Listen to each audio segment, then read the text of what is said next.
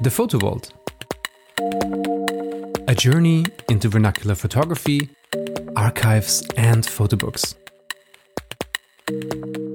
Hi, and welcome to this episode of the Photo Vault. There are some people in this world who have done it all, it seems. When you read their CV, you just think, wow, there's something to look up to. I had the pleasure to chat with Sante, a Belgian-born American writer and educator, but also artist, who has brought us very important and insightful books on photography, such as Evidence or Folk Photography. She has also written on history and is soon releasing a memoir. Lucy is a very humorist collage maker with a ton of irony. On her website are works that you can feast your eyes on. In the interview, we have a few references that you can find links to in the text section of the podcast, and at the end of the interview, at about minute 34, you will have my brief summary on the conversation. Okay. Good. Ready to go. Lucy, welcome to the podcast. Thank you, Lucas. Glad to be here. I was thinking that we dive deep into your relation to the book, not only the photo book, but the book as a medium. Because you, as a college student, worked in the Strand book in New York. After college. I mean, I worked in the libraries during college at Columbia. Yeah. Okay, so it goes even earlier. I mean, you also reviewed books as a professional reviewer. And of course, you worked on many books, whether as a writer and author, but also you create visual artworks. So you have a really, I think, quite unique, deep insight into what the book is as a medium. Was that already something you were interested in as a teenager or even younger, the book as such?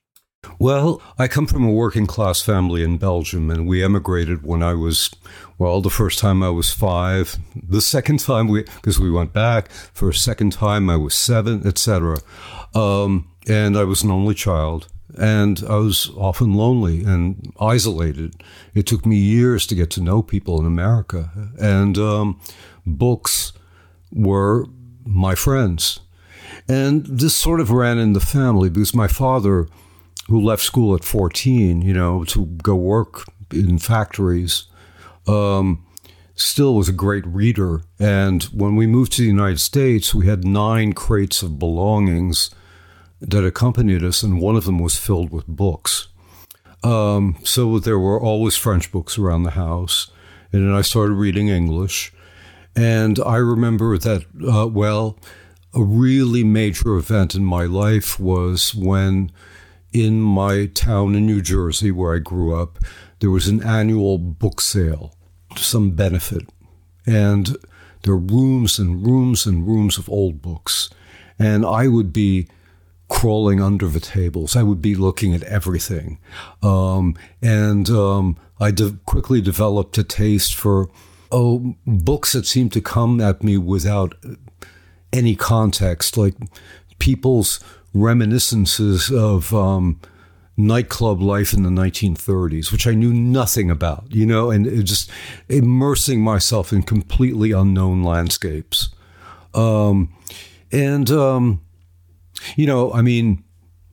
I didn't read children's books, really. I read, comic strips from Belgium. I subscribed to Spirou for 10 years of my childhood.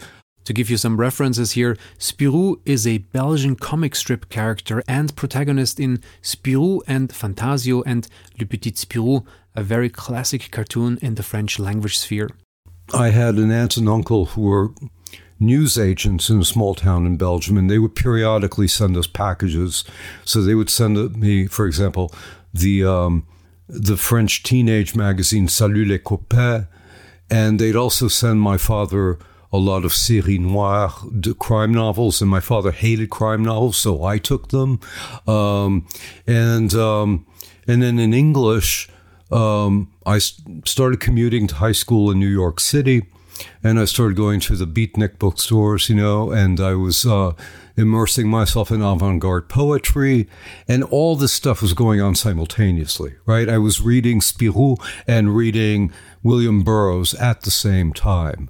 And books were a major assistance for me in acculturating myself to the United States, but also keeping a foot in Europe. And, and again, as I said, I mean, I didn't really I had almost no close friends until I got to college. So books were my friends. And I remember that my childhood bedroom, I had a big bookcase, and I thought, will I be able to keep having bigger bookcases as I grow up? And yes, now I have a gigantic library in my basement, But yeah, it was natural for me to get jobs that involved books. And as I say, I worked in the library all through my college years at Columbia, which is a very, very good library. And then I worked at the Strand Bookstore. And then I worked at the New York Review. And in between, I worked briefly for a photographer who took pictures of authors for book jackets. And then I went to the work for the New York Review of Books. And that was my last full-time job.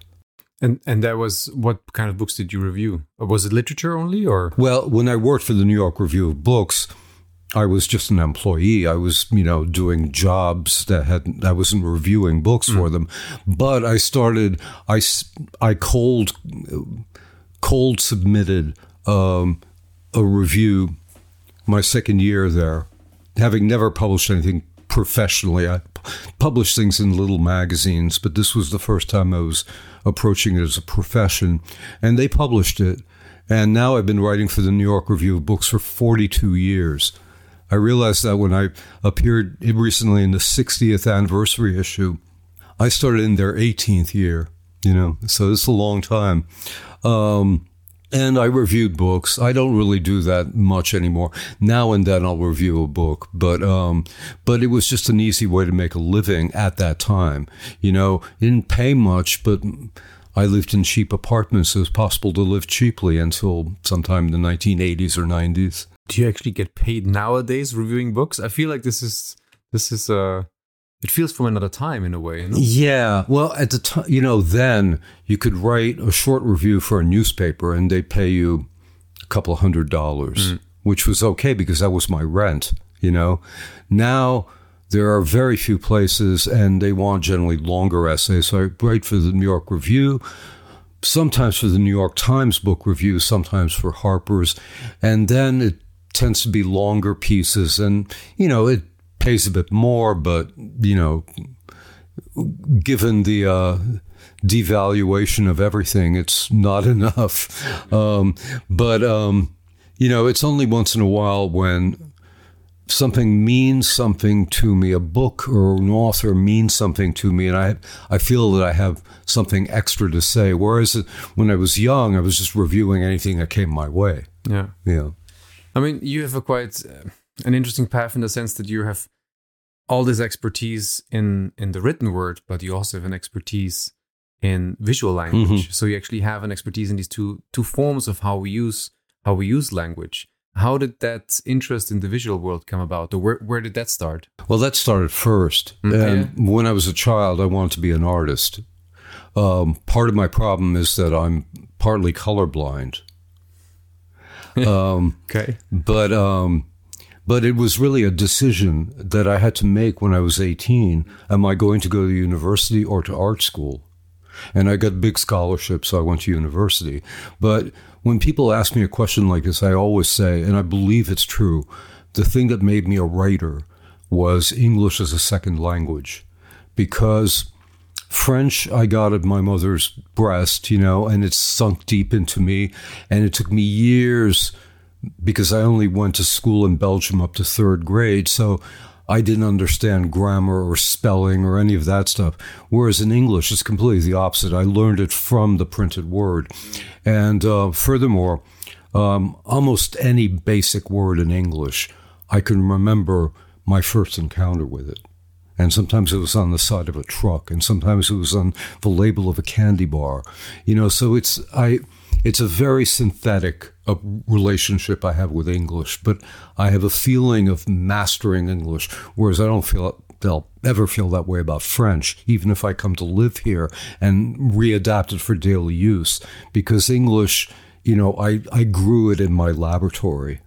So in a way, you also have visual connections to the way you actually learned that Yes, language. absolutely. Because as you say, yeah. Absolutely. Yes. And I'm a very good proofreader because a word just doesn't look right if it's not properly spelled. It hurts my eye. Yeah. And I think it's very different if you're, I mean, that, as you say, that bilingual ability to rethink a language, because it doesn't come natural to you right away. Mm-hmm. You have to rethink the world also in its meaning. You not just only use it. I think it's a very powerful tool. Yes, it is. And I see it also. I mean, I'm always fascinated by the way English is not my native language, but how English is used on the Indian subcontinent and how Indian authors use that language so eloquently. Oh yeah. I mean, some of my favorite literature comes out of India because it's just a different world of how. And I love spoken Indian English. The emphases, the rhythms. It's beautiful. I was thinking about this part of our conversation and played in my head a list of authors whose first language was not English yet wrote in English, like Nabokov, who was Russian but wrote Lolita in English, or Joseph Conrad, who was Polish but wrote Heart of Darkness in English. Actually, I recently learned that Jack Kerouac, such a quintessential American writer, did not learn English until he was 6. And of course, as mentioned, Indian writers such as the incredible Arundhati Roy or Amitav Ghosh and many others. And, in my native town, Bellevue, probably the leading scholar in the 20th century was a man named Jean Wizimus, who nobody outside Bellevue has ever heard of. But he wrote a book presciently in 1919 called L'Anglais, Langue Auxiliaire Internationale, and predicting, he was saying, because remember, before World War I was the high point of Esperanto and Volapük and all those things.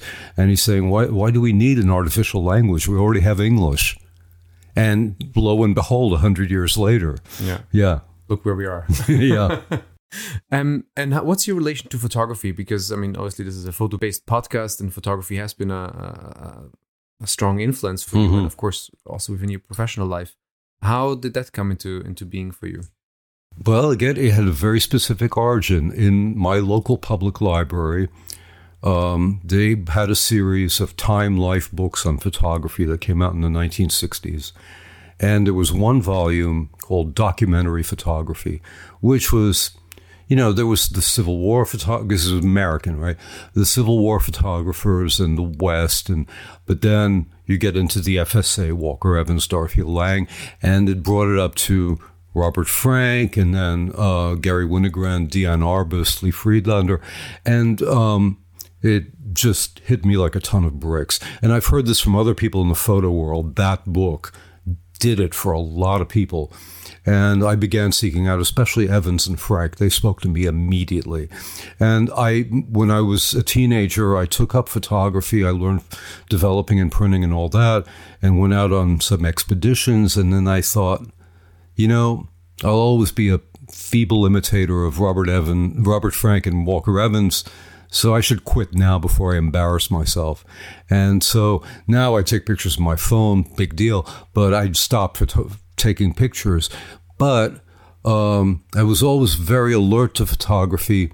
And then in the late 70s, when I first started encountering vernacular photography, that changed my life. There was an antique store on Broadway in New York City, just around 10th Street, that sold 20th century antiques. And that was brand new, that concept, because your regular antique stores sold 18th and 19th exclusively.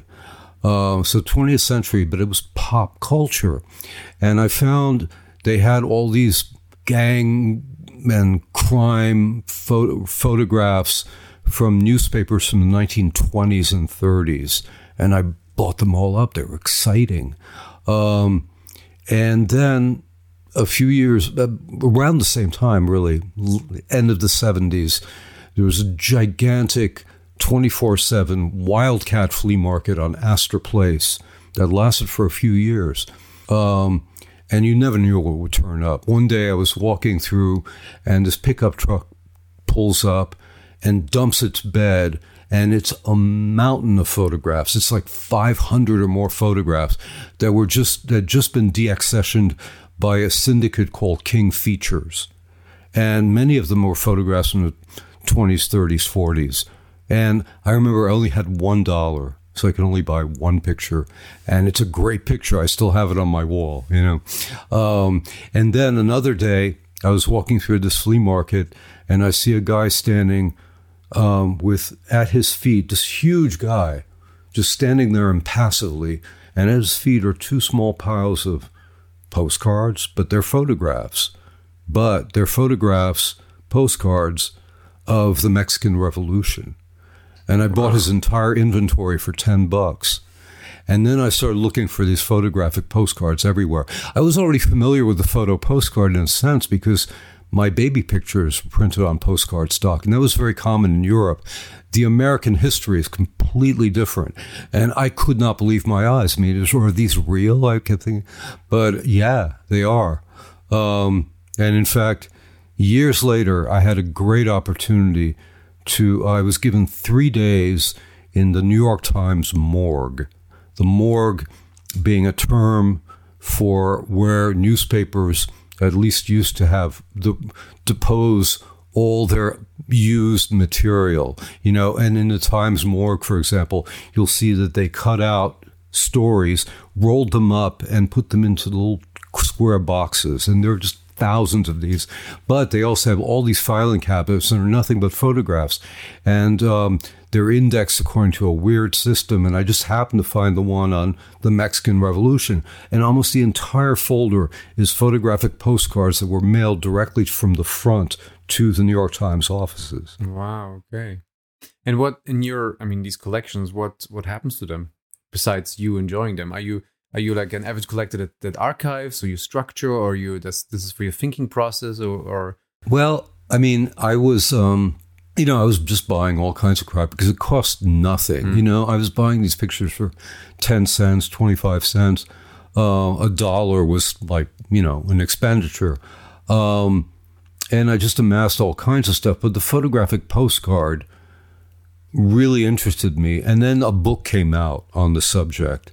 And I realized it was the first book on the subject in English, Prairie Fires and Paper Moons by Andreas Brown and another guy. It came out in 1980, I think. And Andreas Brown owned a bookstore in New York called the Gotham Book Mart. It was very important. And he had a huge collection of postcards, and many photo postcards. And that, launched me. And every time I got a chance to leave New York, I'd go to antique stores, antique barns, and junk barns. And, in those days, they were just like piled up. They'd be in big salad bowls or, just dumped into cardboard boxes. And at some point, I started thinking, this has got to be a book. I mean, this is second nature to me. Anything really important is going to become a book. And so I decided, okay, I'm collecting these things. I'm going to write a book. And then once I've written the book, I'm going to stop collecting. And that's exactly what I did. I put out the book Folk Photography in 2009. And that's where my collection ends. Every once in a while, I see something, and cannot help myself buying it. I still, when I can afford them, I still collect like spirit photos. That's, one enduring fascination. But by and large, I have just stopped collecting. It's too expensive. And also, the fact is that I love the thrill of the chase and finding things under rocks and finding things in barns and, and photo postcards winding up in the unlikeliest places. And now it's, you pretty much have to go to a dealer's. And that's just like, that's not wild. That's domesticated. And it doesn't interest me that much. Just to add here, spirit photography or ghost photography started in the late 19th century. It's a fascinating subject in itself. I will add a link to the podcast description. So you would say that vernacular photography in a way made you a reader of photography? Yeah, exactly. Yep. Yeah, I mean, that's fascinating because I think very often people come from the very opposite end. Mm-hmm. They look at high-end photography first, they look at the arts, they look at maybe advertisement, and that's what's interested them. And then maybe long circle, they end up with the kind of stuff that gets discarded. And I started writing about photography a completely different way, which is that in 1991, I published a book about New York called Low Life. And my publisher said, got to find illustrations. I had no idea what I was doing. I had no idea writers supplied illustrations in those days. And I made a lot of mistakes I haven't repeated since. For example, I now know that possession is 9/10 of the law. And it's much cheaper to buy pictures than it is to pay permissions. But I was going through all the collections I could find in New York City, and I went to the Municipal Archives, which is across the park from City Hall, and I was looking through various microfilm reels of not interesting photographs, and one of the curators there said, "Have you seen our crime and police collection?" No. And he wheeled out a cart with all these ring binders filled with copy prints made from glass plate negatives that they had found under a staircase when the police department moved out from the old headquarters to the new one. And they cleaned out everything, but they forgot what was under the staircase. So the archivist got there and made copy prints of these plates, and they were amazing, and I couldn't believe them. I thought they were the work of hitherto unknown master photographer. It's somewhere between like Alger and I don't know who, Ouija maybe.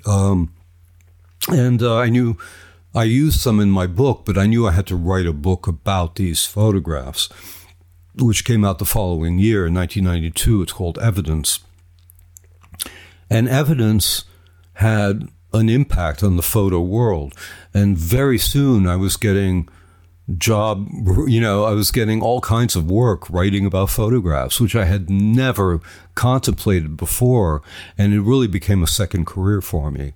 And then I went on. I just retired in May I taught writing in one semester and alternating semesters with history of photography at Bard College in New York State. And I think I've kind of retired from writing about photography pretty much now, but I did that for a long, long time, and it was amazing. I mean, it was a complete education for me. I really got deep into the history of photography, high and low.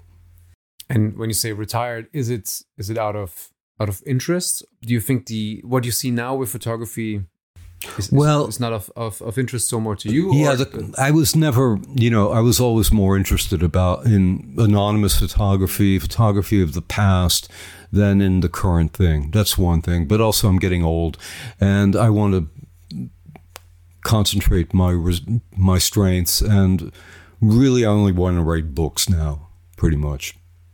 So the written word has a bit more interest to you? Well, I have more control. And also, the thing is, writing about photography means freelancing. I might write a book about photography at some point, another one.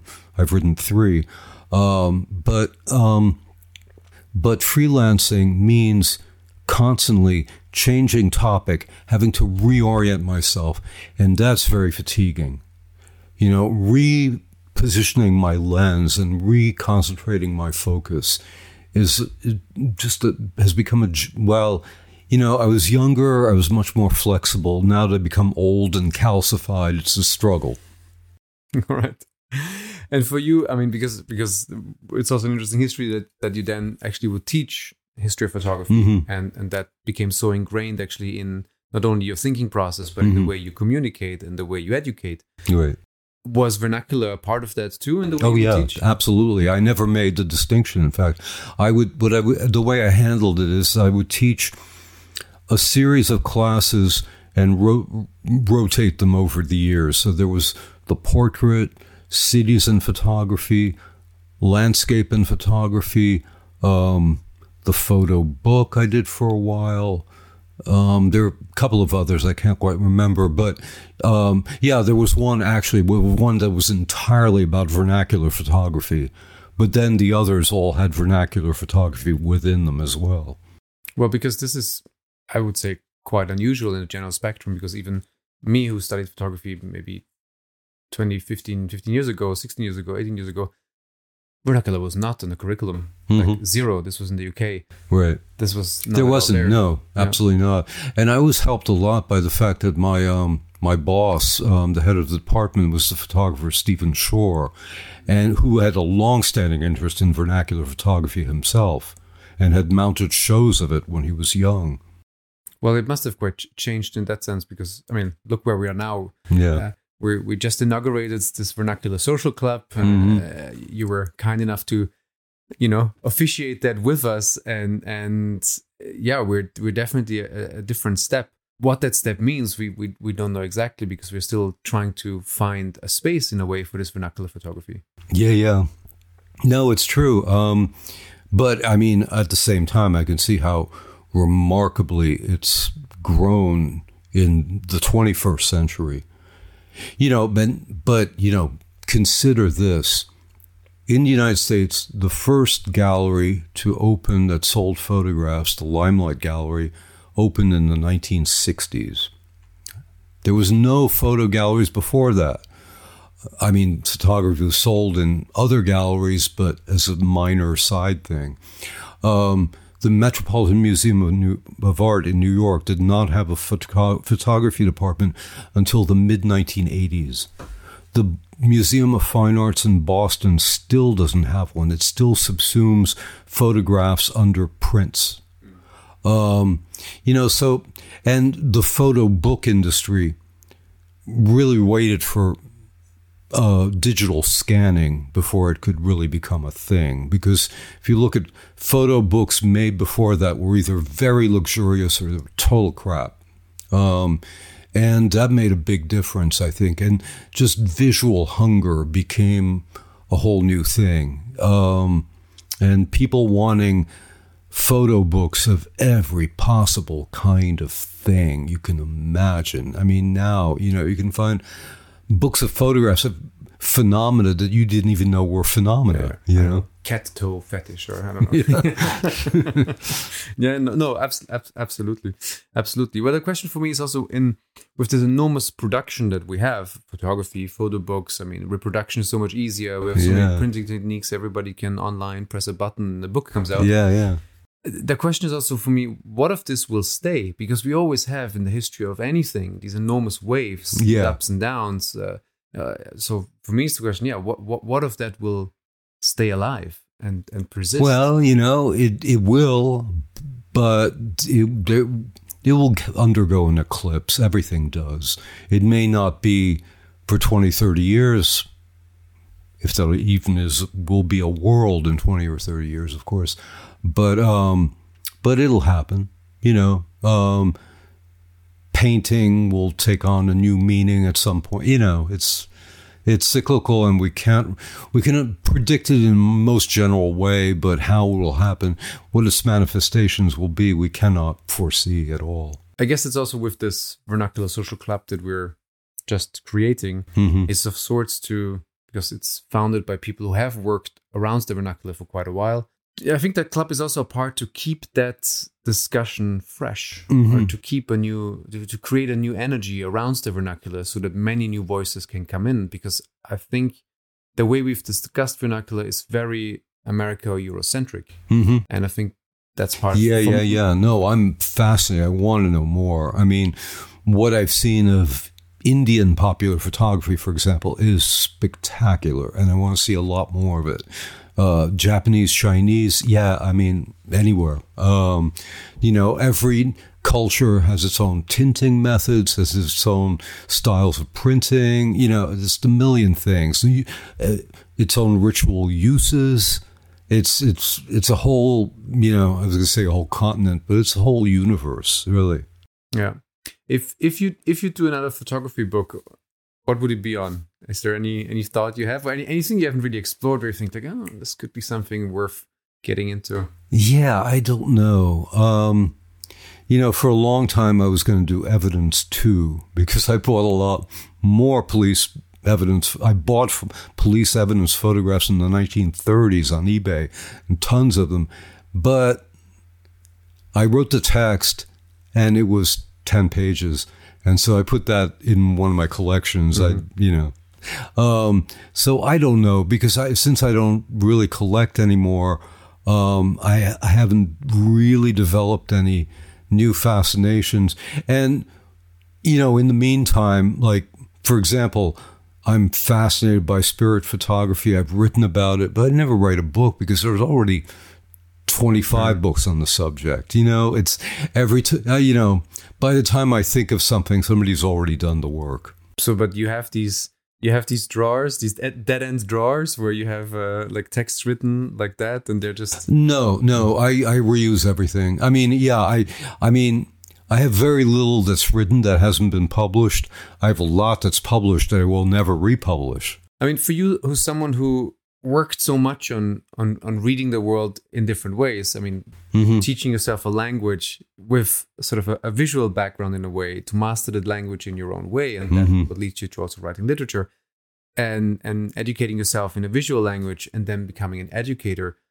What would be, to maybe some of the younger listeners who are interested in, rethinking the world through their own eyes, their own words, their own languages, what would be sort of an advice you could give? Well, just keep your eyes open, and don't stick to the old categories. You have to find your own. It's the thing that will hit you that you haven't really thought about too much. It's probably, some online phenomenon that I don't know about because I'm too old. There's all kinds of stuff out there on the internet that's really unharnessed. One thing, my laptop wiped all my contacts, but I used to have, and I cannot retrieve them because I can't remember what they were called. There were all these photo dumps on the internet, and there was like one in particular that was, it covered like a very wide range of time. It was started from the 70s until maybe the present, and it was basically like teenagers getting wiped out, teenagers on drugs, teenagers doing extreme stunts, teenagers driving cars at 120 miles an hour. And it was all these photographs, and some of them were digital and some of them were scanned, hard copy. But there are things like this. They do exist on there. And, it's how did they happen? Or are they public domain? There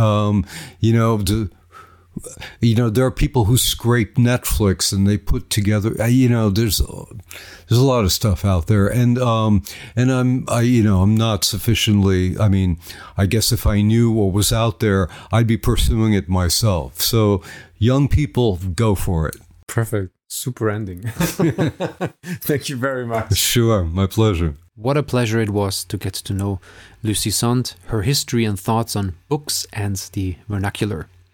I was certainly impressed by her elaborate visual explanation of why she became a writer, and a good one too.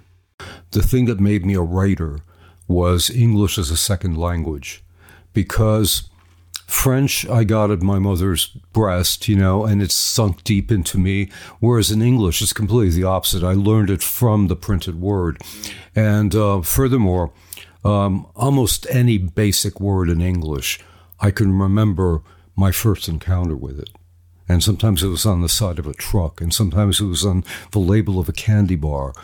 So it's a very synthetic relationship I have with English, but I have a feeling of mastering English, whereas I don't feel they'll ever feel that way about French, even if I come to live here and readapt it for daily use, because English, I grew it in my laboratory.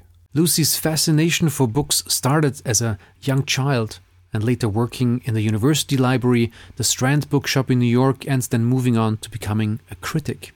And I think it's wonderful to have the capacity to be a critic, yet a maker as well. She's bringing out a new book titled I Heard Her Call My Name, a memoir on transition. That's Penguin House, to be released next year, 2024 in February. The description reads, an iconic writer's lapidary memoir of a life spent pursuing a dream of artistic truth while evading the truth of her own gender identity, until finally, she turns to face who she really was. It is, as I guess you guessed by now, her transition from Luc to Lucy.